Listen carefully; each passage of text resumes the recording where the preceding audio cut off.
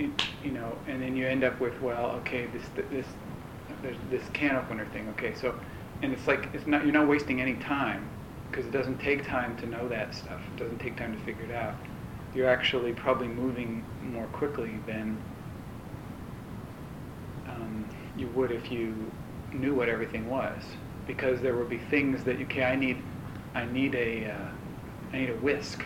Well, there isn't a whisk. So, I mean, instead of going, I need a whisk, okay, I don't have to go to the store, I have to borrow one, I have to call somebody.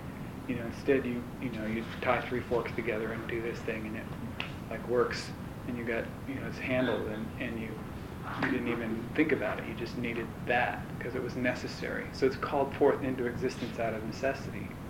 So, I mean, even this conversation tonight is like that.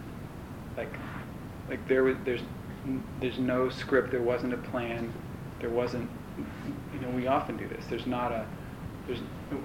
whose turn is it to speak next? What are they going to say?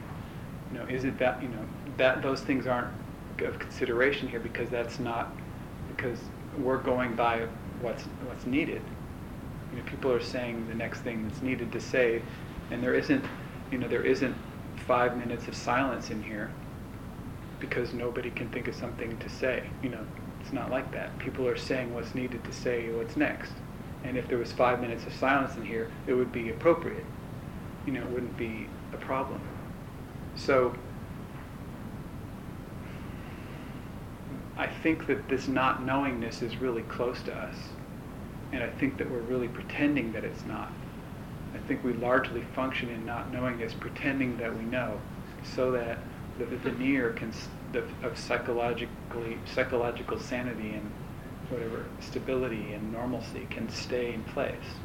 And so I think that the not knowingness is really a natural, available,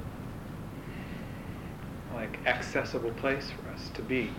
And it's that it wouldn't be that big of a deal for us to have that back, to have that as a resource, or as one possible way of relating or functioning. But it is different from how we've been trained, I think.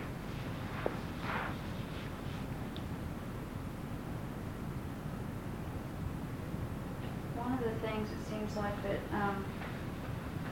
I've been noticing in relationship to being with Ben, and also in relationship to my work at, like, my job, is that that rapid learning model, the speed of it is really fast, where like it seems like you can't stay in not knowing and spend much time looking for the feedback and gathering it and processing it and taking the time to shift. And then, like, I feel like with certainly with Ben and my job right now, those are the two places where I feel like I'm in constant go, and I know I'm paying attention to feedback, but it's like I can't afford to do anything other than, well, I mean, I can't even language it so quickly that it's go, and yet I know I'm not just only going. And somehow that seems that's one thing that not knowing is about, that to get up in the feedback and the shift part of that model is a way to get stuck again in knowing. For me, it feels that way. Well, in the way we're talking, go includes feedback and shift. Okay. And it's actually simultaneous. And that's how it feels. And it really does feel that way. Like there's not a lot of time for me to use my mind in that. My mind gets used, but it's not.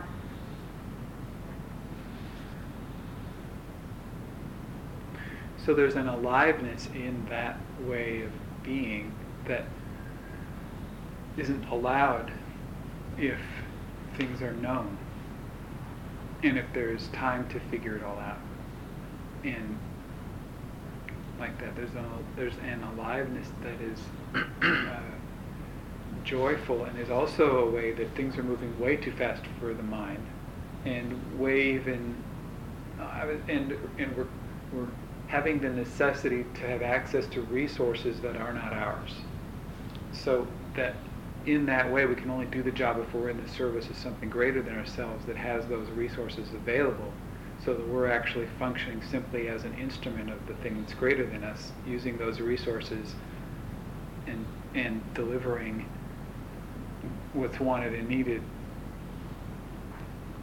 beyond what we ourselves, if we know who we are capable of providing.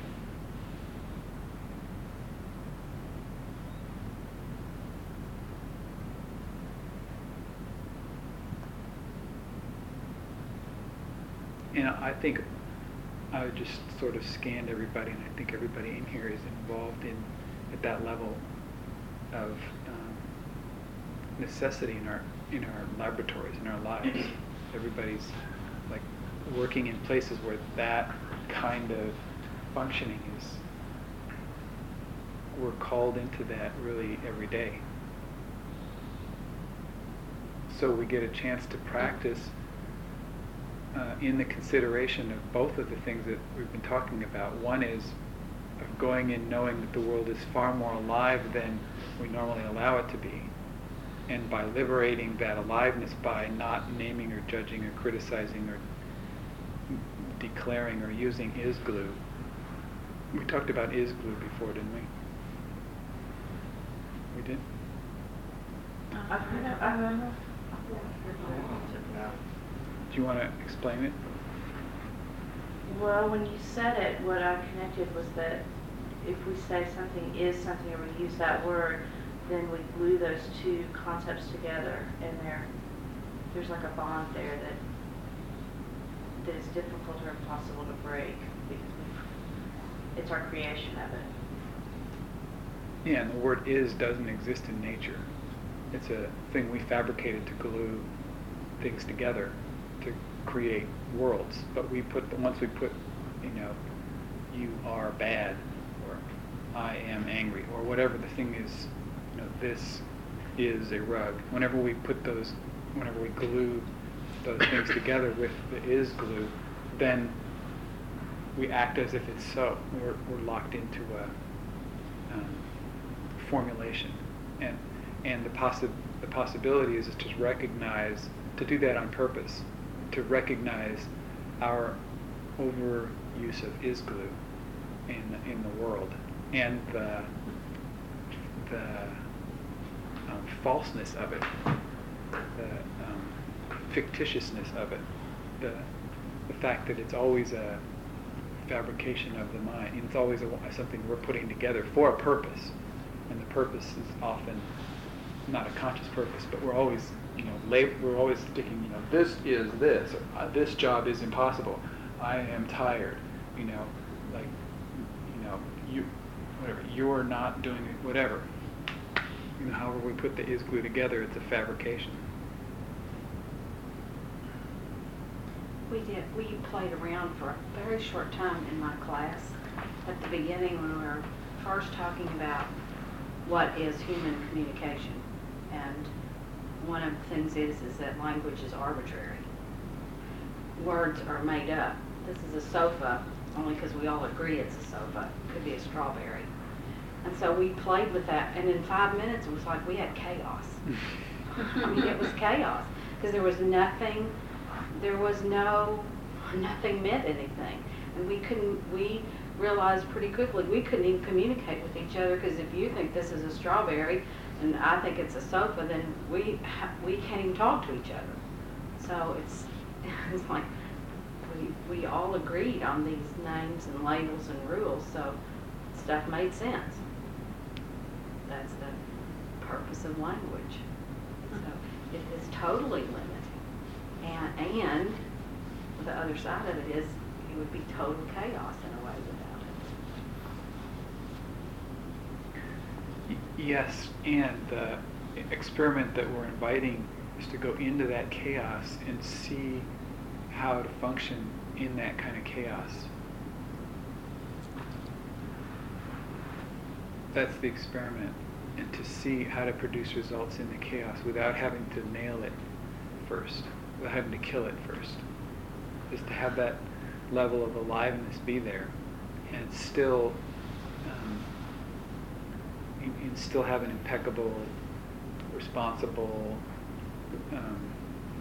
relationship with the world. In a way, it's kind of like being pregnant, because, I mean, I just look at this, like, there's something going on for me in my body that I don't really have much to do with now, but yet I have everything to do with it. And it seems to me like what you're talking about is something that we're going to, I mean, it ties in with what Red Hawk's been talking about. It's going to happen in our body on some level, because there's like a wisdom in our body that we aren't connected to anymore. And like what you said about the language, that's part of the creation, to perpetuate the box and keep everything safe and orderly in its place. I mean, we've created language as a culture to do that.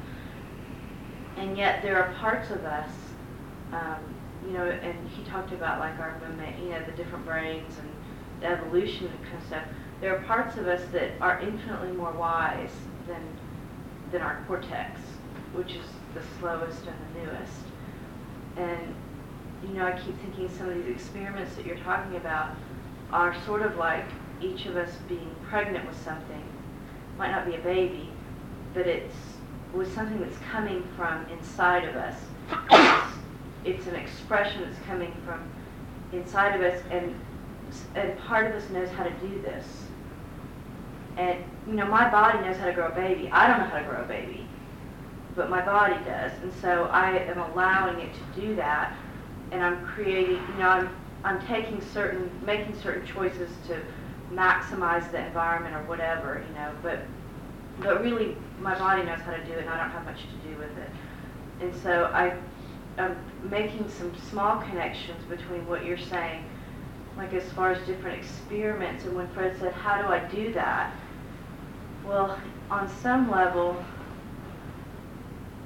like part of us knows, and if we can connect or allow that part of us to do what it can do, really, not block it, then that's how we can give birth to something different, in a way. Yeah. There's a relationship to vulnerability there for me as I see it. It's like Red Hawk was saying, that the mind has two functions. One is to solve technical problems. The other one is to communicate with other machines. And so I had an experiment today at work where I was on the phone getting ready to have what is normally just a normal conversation with another technical person that I was calling for support. And I couldn't language anything suddenly. I couldn't language in the way that I normally do. And I realized that I was not in my head. I was attempting to do this in some other way where I wasn't in my head, and I didn't know how to do it, but the words just came. But I did feel very vulnerable to be in that space of I couldn't formulate the words that I thought I was wanting to say in the way that I normally do. And so the conversation that arose had to be real spontaneous and unknown to me as it was rising. So it was really interesting, though, to experience myself being open and vulnerable in this conversation that I wasn't formulating from my head.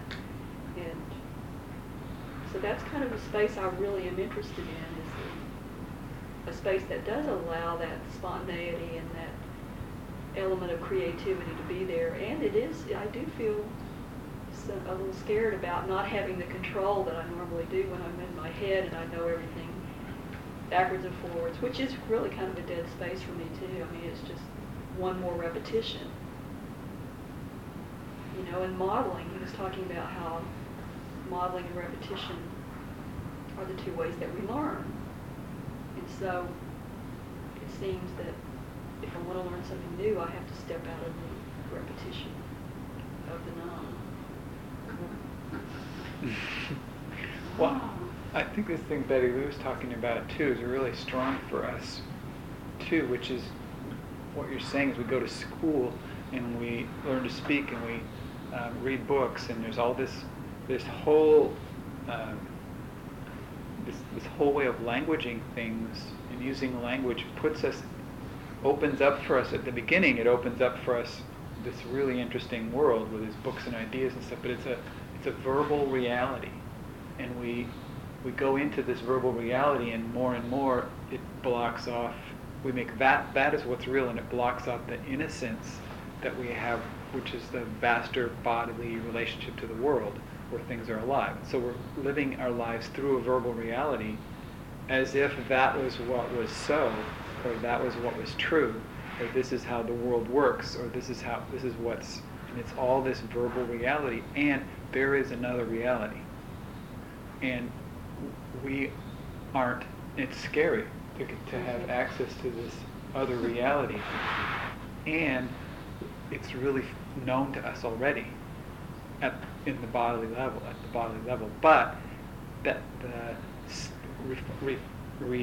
restricting ourselves to the verbal reality disallows our access to the other reality.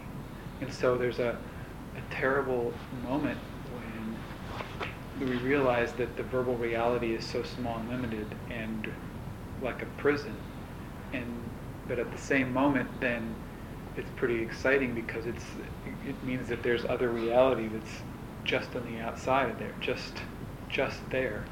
That's a context even, that's even that the verbal reality is within, and that we have direct access through the body into the bigger reality, and it's actually safe for us to be there because that's what we were born into. We have that. It's home. It's actually home for us, and we've been living in this little house, and there's this whole world with all this life and stuff going on. We're living in this little box.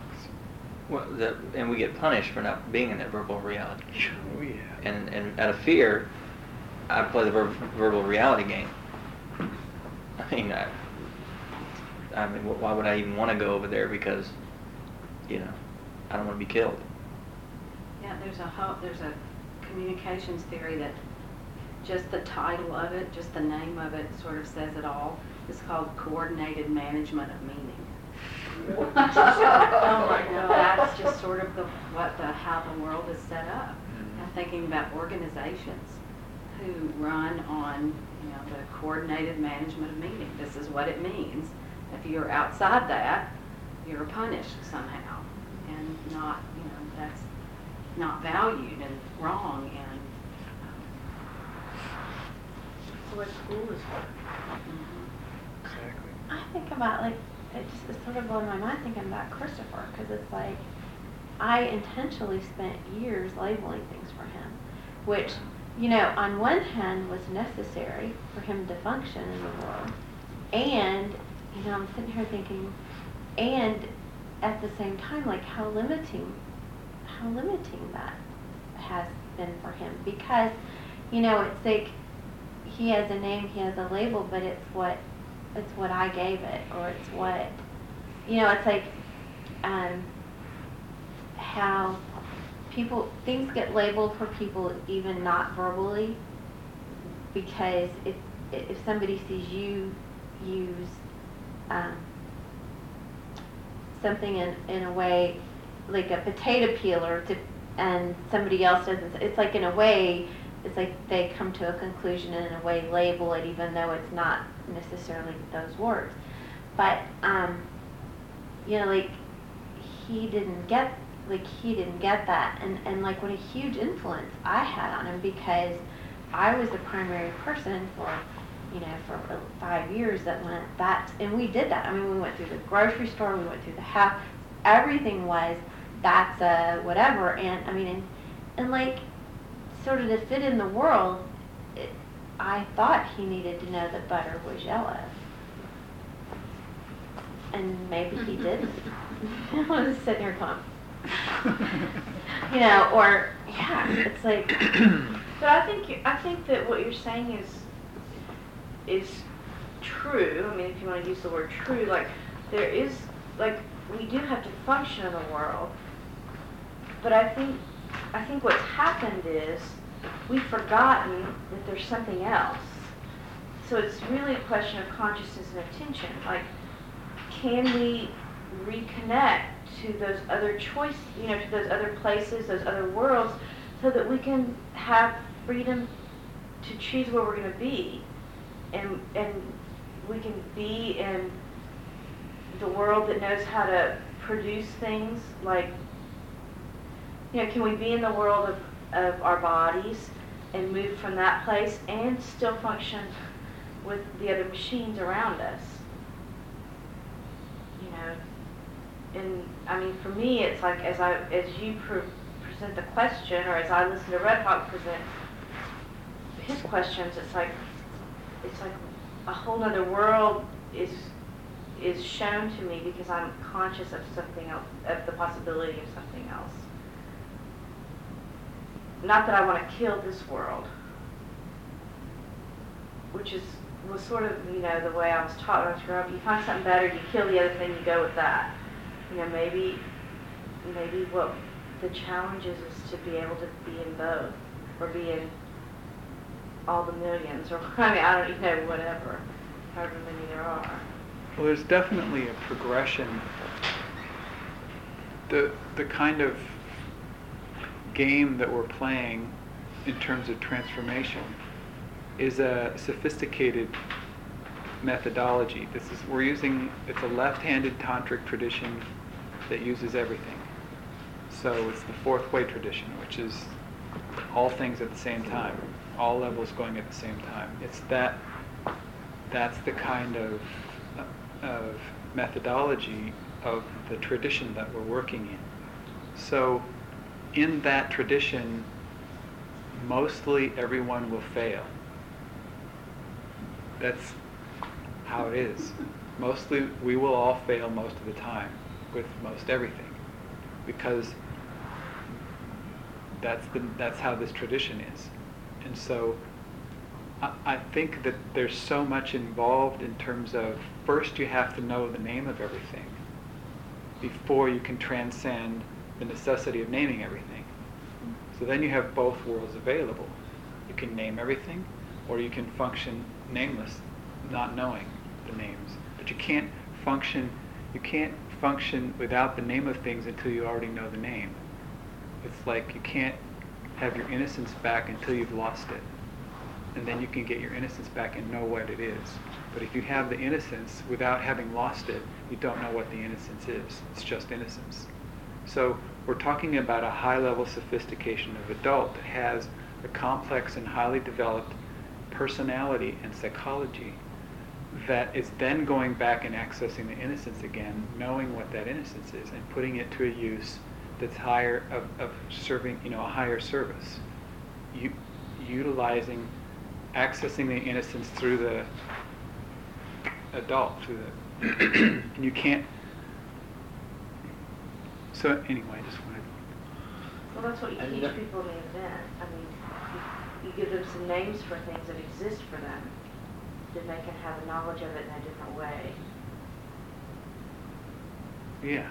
Plus, there's a value that I'm learning in sacrificing that which doesn't serve as high purpose as something else.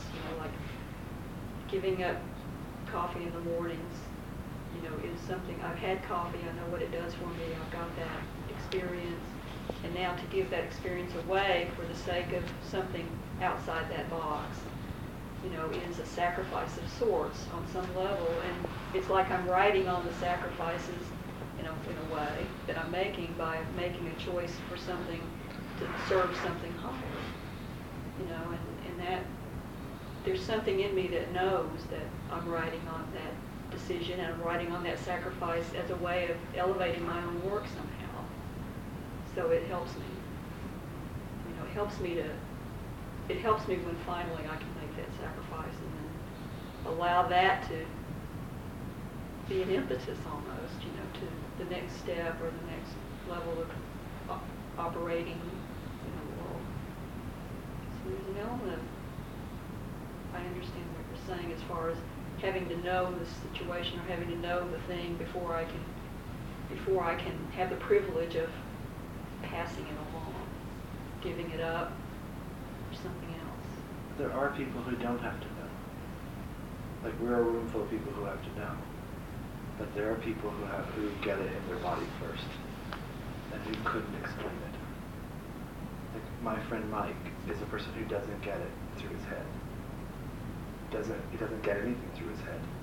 He couldn't explain anything he does. He just doesn't happen. He tries to explain it and it doesn't make any sense. And yet he does it. So he's beautiful on stage and he tries to talk about acting and you go, shut up. You know? Or he's great in the classroom teaching, yet if you look at his lesson plans you think, you're in real trouble. So he doesn't need to know. And in fact, knowing gets in his way. And he knows that. So he doesn't have any interest in knowing. And he does his labeling differently. So he limits himself to stay out of creation differently. But there are people who don't, for whom they don't trade in creation with knowing. I would say that that's how we all come into the world. I mean, just because I look at kids and they know and don't, like they know in their bodies. And we as a culture and a society teach them they need to know differently in order to fit into that managed communication model. But how they know is not the highest way of knowing. See, we have a hierarchy. We teach them the higher way of knowing, when in fact we don't honor the higher way of knowing. They have their own language. Kayla expresses an experience to me, and then I go and name it, and she's furious because I didn't hear her experience, and I've been forgotten really that. We've forgotten that. I never even knew that I ever knew that. You know, I mean, I didn't know that when my children were little. I didn't know that they knew. I didn't know that. Yeah. You know, I long ago forgotten that there was some intelligence and wisdom besides what was in my head.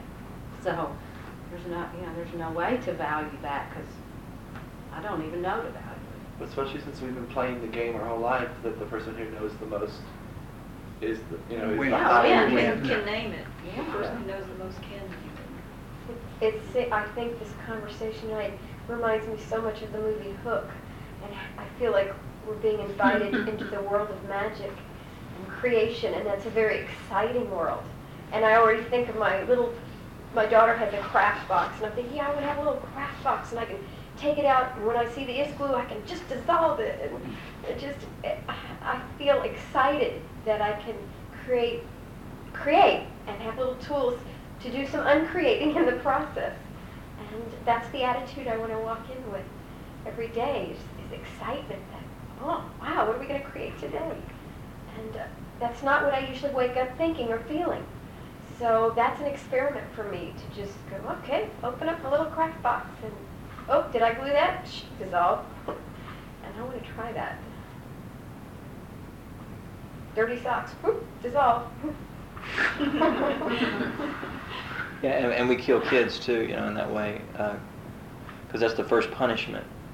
You know, we tell them it's not okay to be themselves. It's not okay to not play the language game. It's not okay to be who they are, and so we start punishing from birth just to get them into our game so they'll be accepted and we can label them as okay. And I Or saw good. a funny Or thing good. Or in a nice. catalog today, and it was a dog saying, "Expensive shoe." I didn't know it was an expensive shoe. I thought it smelled like you.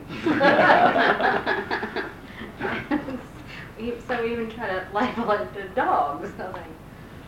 bad.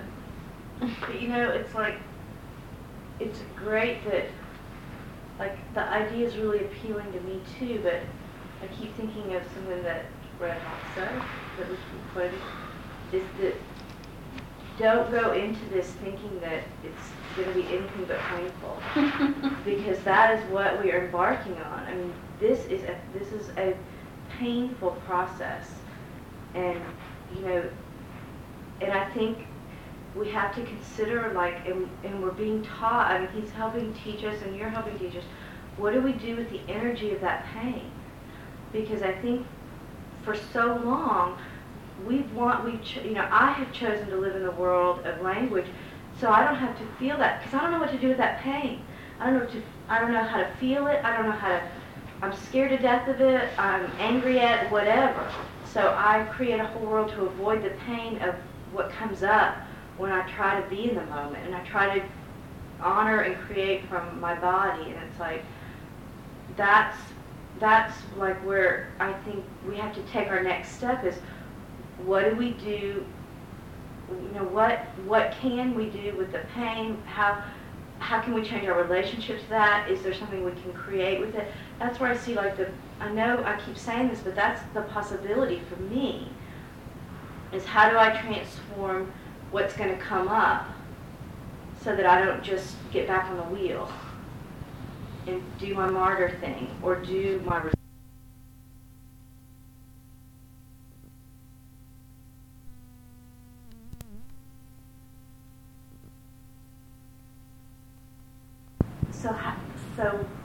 So what's the next step? And I think we're being led to the next step. I mean, at least, I feel like we're getting glimpses of what's possible to do with some of that, and it's all energetics in a way. And impersonal. Mm-hmm. It's like if we take credit for it, so if the creation's ours, then it's like that's labeled, that's owned, that is no longer creation. We killed it. So it's like there's something, it's like it's very impersonal about that I created it or that I had anything to do with it.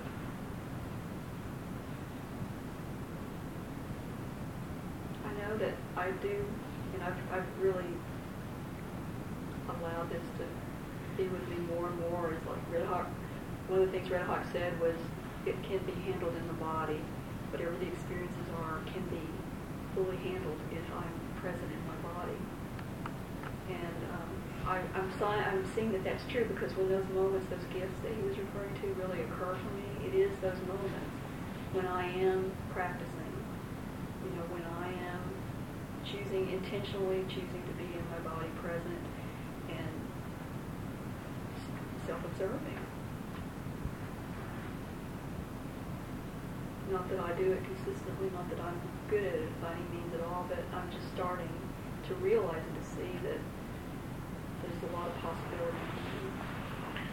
Something that Purna says a lot is to trust the process. It's one of the guidelines that he uses a lot and suggests often. And what that might look like, one of the ways that I've been looking at that lately is just to look at the breakdowns that happened for me in my different lives that I'm leading, in the places where things get blocked or stuck, or when I go into whatever, all that stuff, to see that that's actually designed service, like our commitment to putting ourselves at stake is rewarded by breakdown, problems, pain, and the signs of that the universe is placing in our lives, specifically those elements that are perfectly designed to cause those breakdowns, so that we can evolve. And the evolutionary process, the pain that you're talking about, is the gift is the gift in exchange for which we have paid all that we've paid or sacrificed. We get back this pain of evolution, and that's the game that we're in. That's a relief to me when that happens. I have really strong reference points for when I've known. One was when Gene and I separated, and Purna said to me, "Do you know you've earned this?" And I knew what he meant. And I was very clear that I had earned that pain by working for it. And then recently with Ben, even last week, sitting in this group and weeping, I knew that I had earned the experience of that pain again. I also knew when I had that miscarriage last summer that And it is when I somehow get that I'm connected to something other than myself. I don't know that in any way, except when I'm experiencing that pain. And so every time, every single one of those three specific examples, the other feeling that comes up for me is gratitude, which doesn't make sense to many people.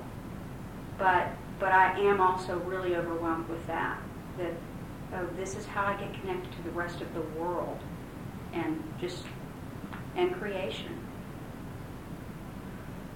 Well, yeah, and the pain of, what a gift Ben is, that we've been given Ben to, the fact that we're trying to kill him by putting him to society, and he's a character who is fighting it because of who he is. It's just like it doesn't fit, and we're trying to cram him into this spot, and so the pain of that, and now choosing something different to try to allow him to be who he is, and with the big question of, so later on, how does he fit into society, and how, what's our work, and how much of it do we teach him, and there's just a huge unknown there, and that pain of that is, and it's a constant reminder of, and a chance for us to work. How do we experience the process of suffering, the transformational process of suffering, and still hold a space for joy? Joy is suffering. Mm-hmm. You can't separate the two. My experience of it is you cannot separate the two. If you're really consciously experiencing suffering, there is joy there as well. They are one and the same. Yeah, you go back to, you have to know the one side to have the other, or the here and there concept. You have to have there in order to know that here exists. I'll tell you something that's really been going on for me that's really bad.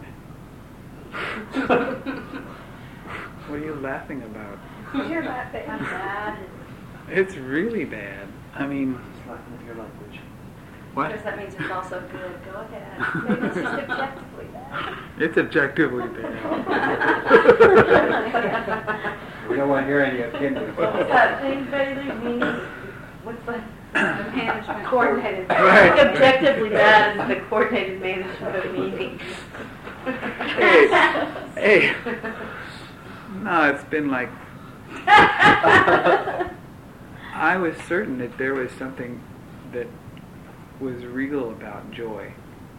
That was like something solid and true and everlasting. And I don't know where I got this come from, but for me to start to get that joy passes just like everything else, that's bad.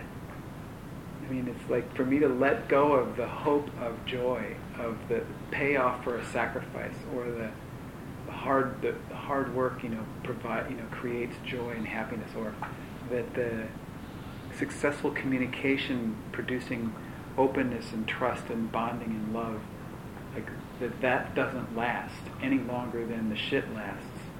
That to have it be just as transient as everything else, that's bad. It's been really bad for me. It's like to give up that. You have to give up. I've been having to give up that image, that fantasy, that story about reality or whatever. I feel that way about, I don't know what the word would be, neutrality maybe, or equanimity, or some like where there isn't either one, either side. What I hold on to is the hope that there's some, constancy or something. I keep dreaming that's what I'll find. Yeah. I would settle for not even having joy all the time if I could just have it be sort of, and then it even sounds like that line that goes across the monitor. Well, Never mind. I'm in the Flatliner Club. I think the constant is that we know we have 4 feelings and that you're going to feel them all 4 at some time in your life and that they will leave you. That's the one I guess constant. I'm looking for the 5th one, which is nothing or something. You'll get it when you're Dead. done. Dead.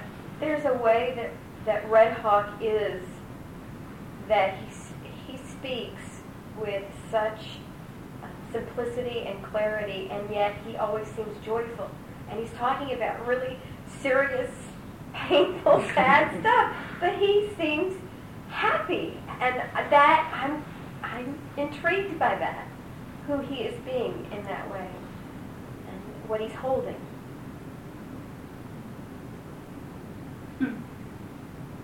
What an experience. The group knows this, but you don't, Clint. On Easter, I was with my cousin who died, and I had an experience of feeling all of those things at the same time. Like at the moment that he died, it's like I was very sad. I mean, I was just grieving his presence in my life, but I was so joyful for him in a way. It was so surprising to me that it was just that those 2 completely different feelings were present, and it did create some kind of a neutrality of this is what it is. I mean, there was something akin to neutral because of those 2 things that were both present. And even my cousin, who's a sister, who was very, that was pretty grief-stricken, said to me the next day, I was really scared. I've been so scared of the moment. He's had cancer for a long time. She said, I've been so fearing this moment of when I was going to be there and he was going to actually die. And she said, and it just wasn't anything like, she's like, it wasn't like I thought it would be. It wasn't terrorizing, and we talked a lot about that, about how that moment was not anything like what we would have imagined or what we would have, conjured it up to be. And that's a pretty dramatic moment, as far as like life experiences. But there was, there was like an element of joy there that was really bizarre that I hadn't really thought about until you said that. But just like, and the gratitude of like witnessing a human being take a step into the next play. I mean, there was something really big about that, and and in a way, everyone that was there got connected to that for just a split second, whether they were aware of it or not. I just wanted to hold on to that as long as I could. Just, other people may have just felt it for a moment. I don't know what they did, but it was pretty. But I had that dichotomy of feelings when that happened.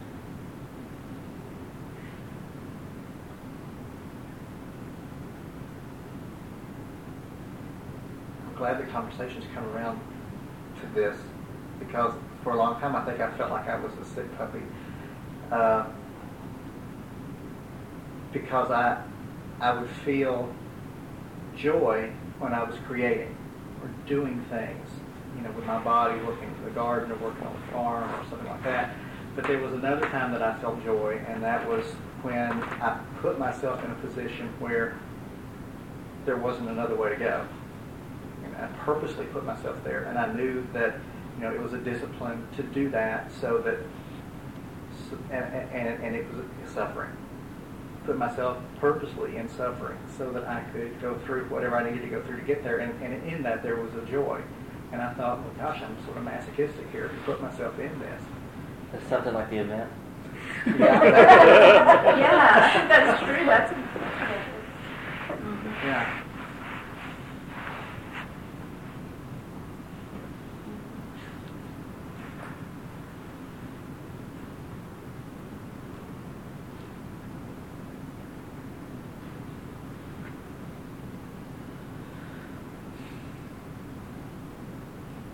couple of years ago, you taught me that same thing about joy.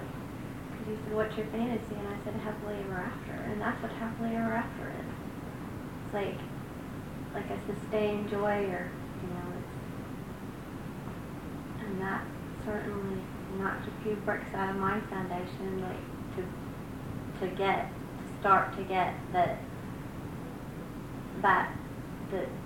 that couldn't be and have anything real at the same time. It's like my whole life I thought that's what it, I thought that's how joy worked. Well, and by having happily ever after, then you give up half of life. Because by not having your anger and your pain and your fear and sadness, then you don't have your whole life. That's you only get that 1/4 of your life. And so, is that really happily ever after? I think that's just label. That's just another label, though. You somehow separated it, and it's like you're saying, glad is 1/4 and happy is glad, so that gets rid of the others, and that's not the way it is. Only as a reference. My only point is that it's not. You can't have full life if you don't feel the other things. I was only using because there's 4 and you're missing 3 and you have 1, not as quantity. So glad comes from having everything I need. That's how I get it.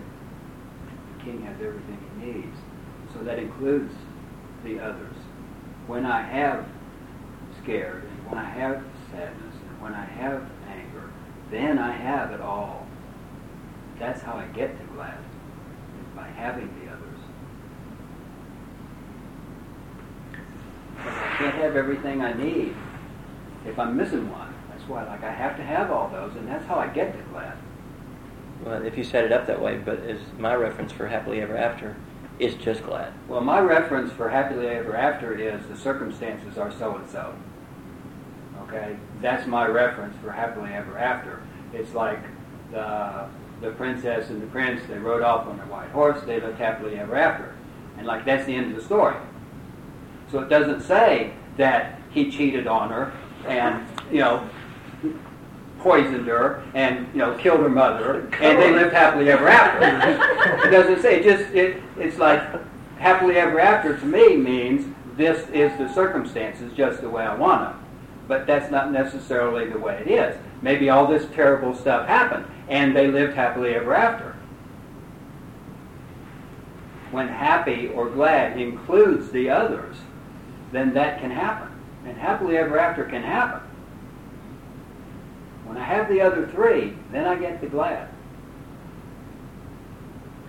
Lee Loswick, I heard, has been redesigning the universe from how I had ever had it designed before. It used to be like there was the middle world, and then there was the upper world and the underworld. Did you guys hear this already? Mm-hmm. Well, he's redesigned it where he took the upper world and he put it below the underworld. So here you have the middle world, and the way to get to the upper world at all is through the underworld. He wrote about something about that. That's what's middle, under, upper. Yeah. That the last moment you think of basically death is the only moment you can transcend to the upper world. Going through the darkness. Yeah, so it's through, totally yeah. blind, yeah. But you can do that now. Yeah. You can do that. You don't have to wait for death. No. Yeah, well, A lot yeah. of people do. It's like death. Yeah. Totally Oh, it blind. is a death, but... Yeah, but the Yeah, whole, yeah. the voyage is through the underworld. The upworld is only accessible through the underworld. That's how you get there. So if Called- we're going to gain passage through the underworld, we have to stop judging the world and stop judging those things about ourselves that we relate as being the underworld. I thought the judging was the underworld. Yeah, I was going to say the judging doesn't go away. That's true. And the attachment to it perhaps could. Perhaps. Oh, you're looking for the door on the other side of the underworld, what you're saying. The way you get through the underworld, the other side, yeah. The way out. Yeah. Take a tram. Get neutral about your underworld. I was going to say, be okay there.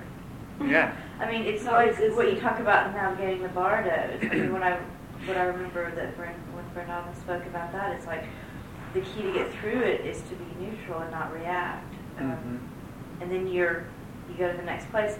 I remember an exercise that we did at the first practicum I went to at Star led it. I had no idea what it was because it was all about energy and shifting your energy, and you would go through these I remember, I think you were the Full person baby. at the other end of mine. I don't know how I did that. I had no idea what I was doing. And somehow people let me go through. I mean, I obviously was doing something and people let me go through, but, it's like, it's just to bring it around to what you're talking about at the beginning. It's like, there's an energy about it that we've forgotten, that we don't know, we're not in touch with anymore in many ways. It's like I was in conversation with someone recently, and all that was coming out of their mouths was negativity about other people. And I sat there listening, and this person told me all she wanted was someone to listen to her. And I would, as soon as the negative would come out, I would immediately want to attach the negative and resist, attach, resist. And I finally worked to that place of neutrality where I was willing to allow that to be totally okay for her to express whatever she wanted to express, and I didn't have to make it different. All she wanted was for me to listen. And I got to a place where the negativity wasn't even touching me at all. It was like all that was happening was that I was fulfilling her request, which was to listen, that she wanted someone to listen. And I didn't take on any negativity at that point, nor did I resist it. It was really enlightening to see how if I don't judge it and I don't call it something and I don't resist it, how really okay I can be with whatever is there. Well, you can use that. You can do the same thing with anything that we're working with that we're addicted about, or addicted to, or any addictive functioning in our life. If we're addicted to responding in a certain way, or any addiction that we're working with, substances or energetics, or any addiction that we're working with, is like a solution to the problem. And the problem is an alternative experience that we're doing the addictive thing instead of. And so, if you want to do the experiment, then you go to what the problem is, which is this thing that we're trying to avoid by doing the addictive thing. Instead of doing the addictive thing, you just go back into the thing that you're trying to avoid, and then it's hell. I mean, it's like this hell thing. And then the thing is like Chogyam Trungpa was saying, it's like they said, what do you do when you're in hell? He says, I try to stay there. Mm-hmm. So it's like that, is to have it be okay to be in hell. And so that's the thing, is usually we're avoiding it, or going, this is bad, this is wrong, I hate this, I can't do this, I'm scared, I'm too sad, whatever the thing is, and then go in there and just like try to stay there, do the opposite thing, and actually try to stay there as long as you can.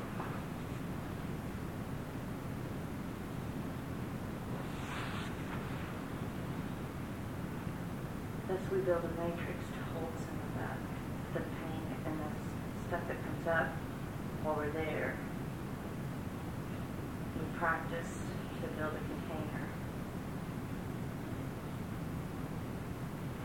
So that we can stay in hell longer. Yeah, a little bit Don't longer tell at a your time. mother. Yeah, I think The next time she tells me to go to hell, I'll say, I'm trying to get there. Well, and the longer we stay in hell, the more normal it seems. I mean, at least for me, it just seems like that's more normal than the numbness is. Like I'm getting comfortable with suffering. There's always more, though. Yeah. Well, the part I'm not looking at. Yeah. The next yeah. one. We're at the next level. Yeah, that part. I keep saying, that's as bad as it can be. The part, That was the worst it could the ever part be. you're avoiding by going to this part. Yeah, That's right. what Senator. They said the center's hotter.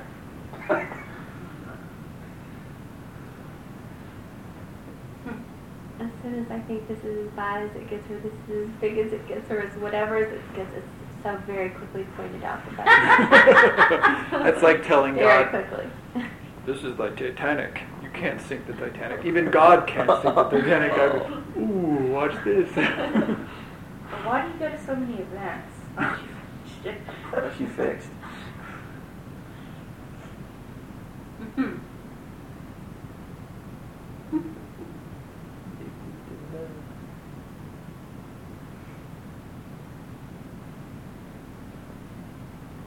It's the, to me, there's a lot I'm learning about what it means to be in integrity. I'm learning it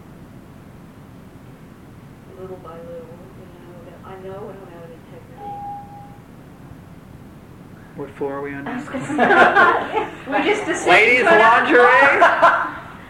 Now you guys know how. That's an email coming in, Next level. and so I really don't sit at my computer all day every day. So I thought you were being the witness for the group that Red Hawk was talking about. You ring the bell, and we all connect our table. And I've been doing that every time the bell rang. I was thinking you had your email tied to the doorbell, and I was thinking that'd be a great tool for me to have. it works. So- It works any way you want it to work. I think it's probably people emailing to sign up for the event. They want to know how fun hell can be. Or it's Nordstrom's or Eddie Bauer telling me about a great sale. One or the other. Joy, pain. How about innocence? That's where I get confused. Innocence and joy are two different things. And that's what Red Hawk seems to me. There's an innocence and an openness. And that's a quality. And I keep thinking that it's got to be Walt Disney joy. And Red Hawk showing me that innocence is okay. Innocence creates something. But I guess there's still hell. So, innocently walking through hell. That seems very paradoxical. It's probably the only way you can walk through hell. And we have hell labeled too. I have hell labeled. What is hell? We're talking about the objective now. The biblical hell. That's the one you're thinking about. The cotton diapers and poo-poo hell. The sitting there in front of the computer hell.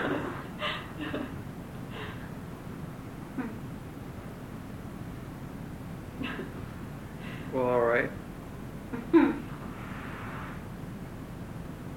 Captain? All right. Thank you. And a fun time was had though. So we don't meet again.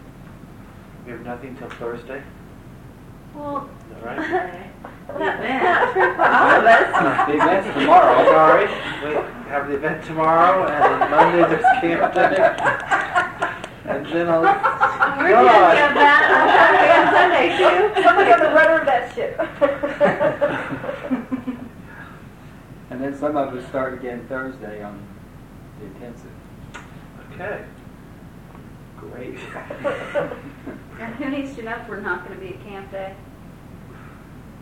Me. I will not be at camp day. On Monday? Yeah, I will.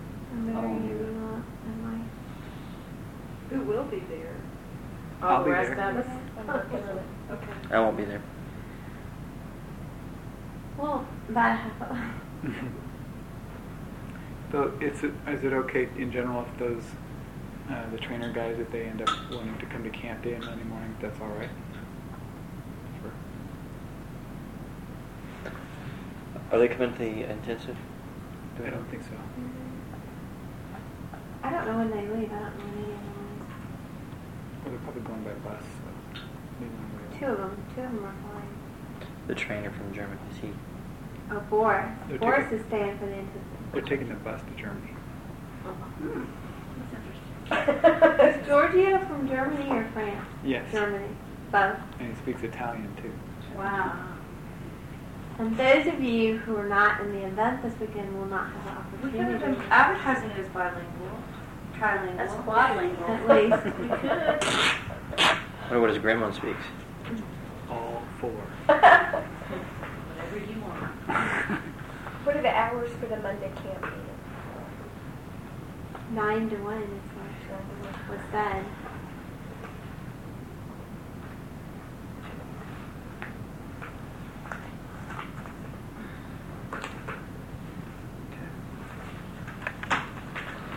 See you Thursday, Brett. See you Thursday. Did you get my message that Jennifer must get in until 5:40? It's okay.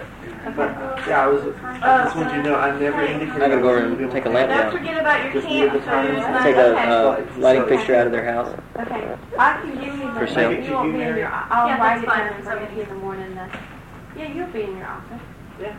I'll email you the, If you bring it in, that'd be great, because I can't. I'm hooked to a I printer think on that my laptop. Would it be too much trouble for you to check that I Fine. need to get the raise and I'm off tonight and the evening? Well, Yeah. I'm gonna be driving some freight truck. Yeah, I just wanted you to know that I was never. Yeah, I just didn't know. I'm we not were gonna able- be okay. for the key. I didn't totally get that. Yeah, I got that from your email. That was. Well, and It's I done. had emailed Michael that you were picking him up, and I was going to Keep this email one. Jennifer. One call. Then I didn't. Mary, just I'm going to get you something. Oh, if you've not paid for the event, you need to do that also. Hey, Sue.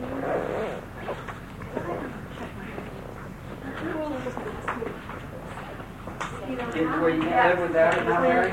No, Yes. are you Yeah, going to people want ask me No, I was about thinking- handouts?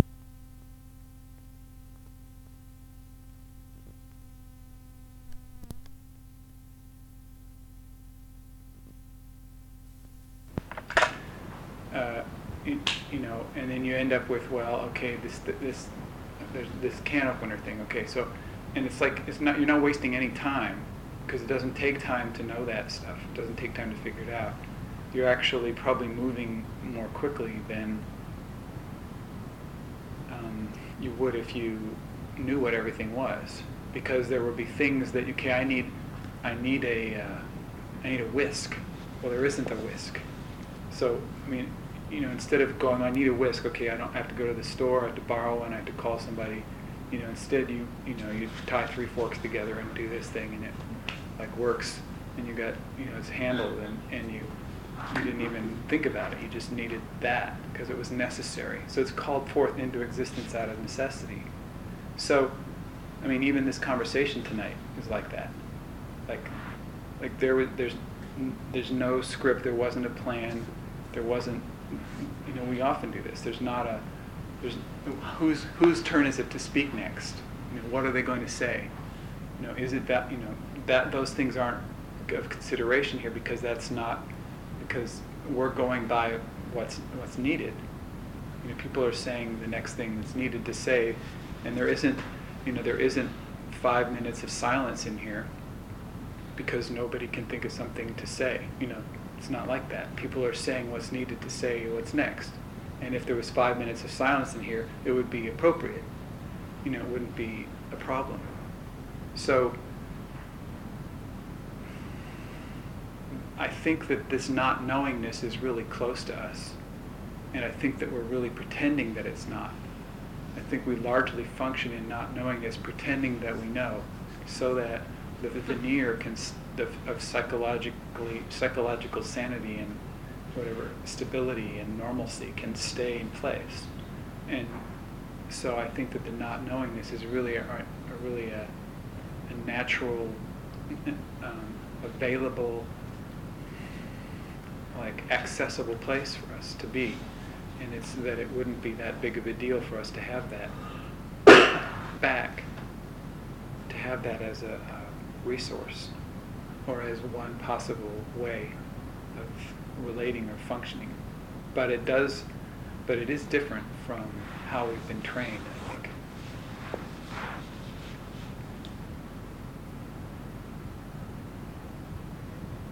One of the things it seems like that I've been noticing in relationship to being with Ben, and also in relationship to my work at, like, my job, is that that rapid learning model, the speed of it is really fast, where like it seems like you can't stay in not knowing and spend much time looking for the feedback and gathering it and processing it and taking the time to shift. And then, like, I feel like with certainly with Ben and my job right now, those are the two places where I feel like I'm in constant go, and I know I'm paying attention to feedback, but it's like I can't afford to do anything other than, well, I mean, I can't even language it so quickly that it's go, and yet I know I'm not just only going. And somehow that seems that's one thing that not knowing is about, that to get up in the feedback and the shift